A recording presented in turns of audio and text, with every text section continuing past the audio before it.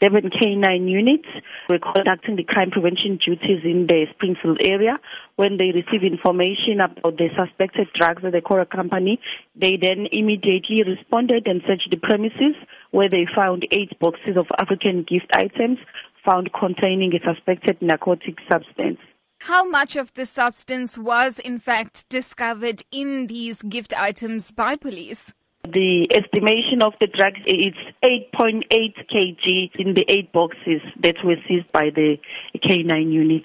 Now, in terms of the 2 arrests that have been made, what's known about the suspects at this stage? The suspects will then be profiled to see if they are linked to any other cases that are involving the smuggling of drugs. And we do understand that one suspect was in fact arrested in Phoenix. How was this link made by police? Police first arrested the suspect at a courier company, and then the information led the police to another suspect where he was arrested in Phoenix following the information. Now, this being a courier company, do police at this stage have any indication as to whether these drugs were in fact entering the country or were destined internationally? It is suspected that the consignment of these suspected drugs were destined to Singapore.